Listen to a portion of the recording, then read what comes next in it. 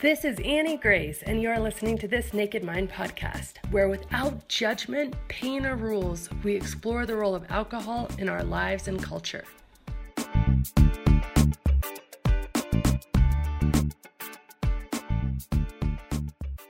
And so the question I have is from Bex, and it is, when you first gave up drinking, how did you get over your cravings and or triggers? And this is a great question, and it's really complex, so I'm going to do my best to break it down into steps. And I say it's complex not because of the emotions. The emotions are fairly straightforward. We want something, we're not allowing ourselves to have it, and it creates a lot of angst. Complex because of what's happening in our brains kind of behind the craving and behind the trigger. So cravings and triggers. Craving, I think, can be broken down into three different parts, and there's the physical craving and withdrawal symptoms, there's the psychological aspect, and then there's the trigger aspect. And the trigger is really physical, and I'll get into exactly why that is. But the physical craving, of course, if you've been drinking alcohol for a really long time and your brain and body have changed to the point where you've become physically dependent on alcohol, to the point where if you stop drinking immediately, you could go into some sort of delirium tremens or withdrawals or need to be hospitalized, need to seek medical advice. That's not what I'm talking about here. What I'm talking about here is the physical discomfort that happens when you quit drinking because your body is detoxing, and more than that, the psychological discomfort that happens because you believe that you're giving up something that you like and that you enjoy. And so if we talk about physical, for me personally, it took about 30 days to get it all kind of out of my system and over. And that was when I stopped drinking, full stop. And it was headaches, anxieties, kind of weird nightmares that I'd pick up a drink again, or I'd be halfway through a beer and freak out and then wake up and be like, oh, I didn't do that. Oh, that's good. So some of those sort of weird things. The first 10 days were probably the most intense with just wanting, craving alcohol. But the physical part, when I finally stopped drinking for good, I looked at it as if it was symptoms to healing a disease. And so, yes, I was willing to be sick for a month physically. I was willing to have these headaches, have this anxiety, deal with this stuff in order to heal myself from this, psychological dependence I had for alcohol and a growing physical dependence. So with that perspective, it became much easier. Now, I will tell you, earlier attempts to stop drinking before I had that entire perspective. Hi, Lee. Thank you so much. Before I had that entire perspective were not as successful. And I think that gets to the psychological part. And the psychological craving, there's a lot going on here. Studies done say that the only true way to reduce cravings is to eliminate access. And so these were some studies done in some universities in the United States. And basically, if they take, for instance, a heroin addict and they go to prison, in some instances, these heroin addicts no longer have access to heroin, and they will not have necessarily as many physical withdrawals as you would have expected. Whereas even years after being in prison, they could come back out, they could have access again, go back to their old haunts. And scientists have observed them having really intense physical withdrawals even years after using it. So the physical and the psychological is really intertwined. And a lot of my work in my book is based on Dr. John Sarno and his opinion that actually there's this deep underlying unconscious stuff happening that we need to address. Because if we don't address this unconscious stuff, we're not going to actually be able to deal with our cravings. And it looks like I have a weak connection. That's what it's telling me. So if I drop, I will come back on. But the physical and the psychological become really intertwined. And so when I stopped drinking for good, my psychological want, need, desire for alcohol had been eliminated. I had eliminated it through what I call liminal thinking. And I'll get into how I had done that. So when I stopped drinking, I didn't have psychological cravings. So it wasn't ever that I was pining for a drink or I wanted a drink. And I know that's hard to believe, but what I did is for the year before I really truly stopped these fits and starts, I had been doing a lot of journaling. And when I would say, okay, I'm not going to drink tonight for whatever reason. I'm going to give myself a night off to see how it goes. And I would feel that craving, that urge, that want, and I would sit in it, and I'd let myself drink on occasion because I was really just trying to learn about what was happening. Why did I want something that I didn't necessarily want anymore? Like, what was going on?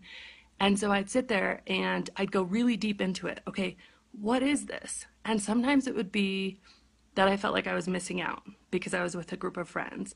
Other times it would be that I had a really hard day and the reward, like I just didn't reward myself. And so I couldn't make that transition from, oh, I really put in a hard day to, oh, now I'm relaxing at home. Other times I would just feel like I was depriving myself of something that I thought was going to make the evening more fun.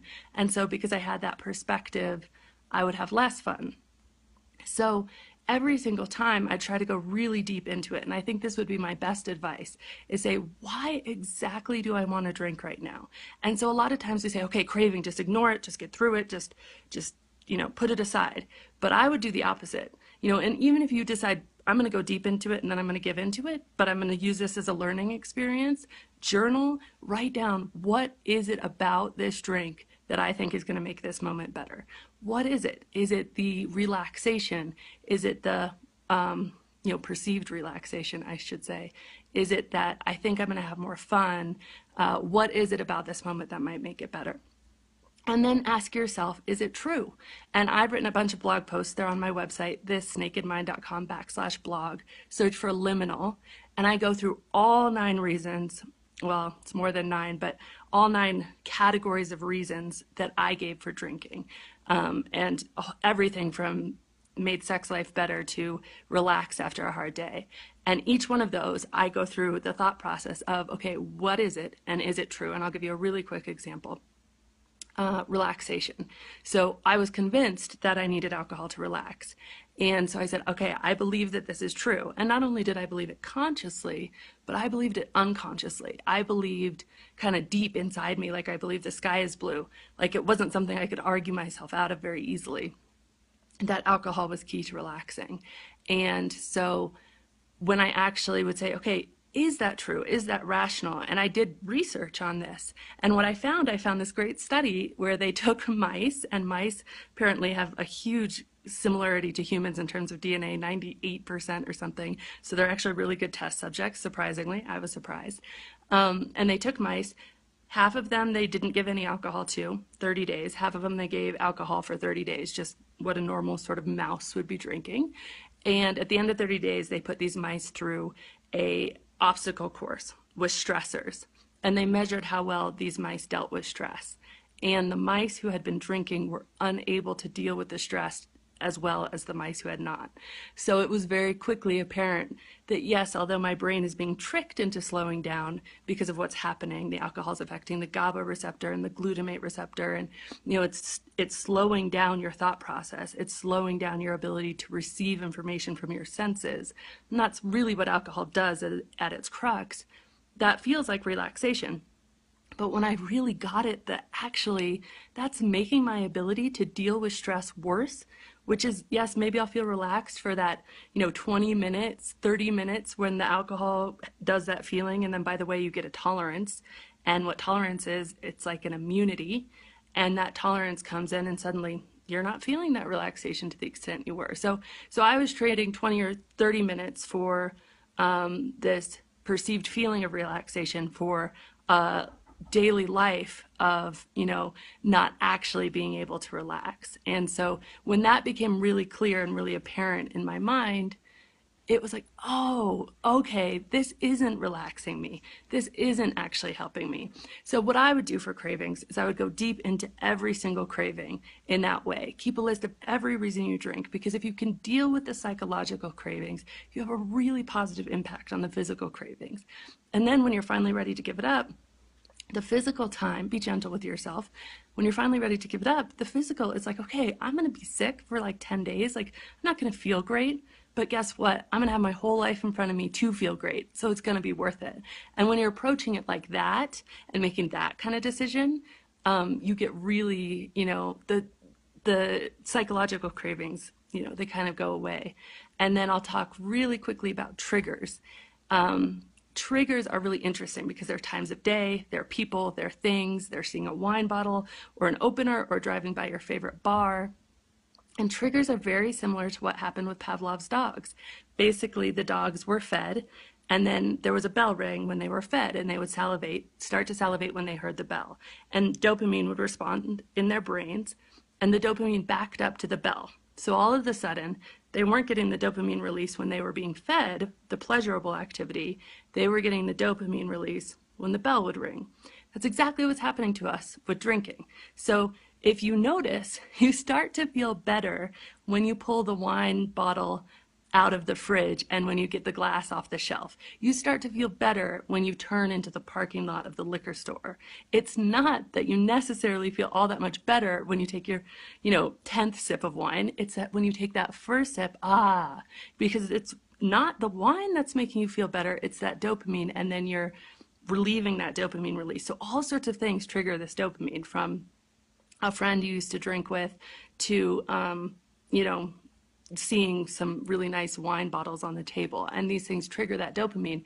And the thing about the dogs is if that dopamine went off, that bell was rang, and they didn't get the food, they were pissed. I mean, it is not a good feeling. So if you get that trigger and you're not going to give into it, ooh, that is a horrible feeling. You get like, it's like really, everybody knows what I'm talking about. If you've had a trigger, it sucks. And I'd say it sucks.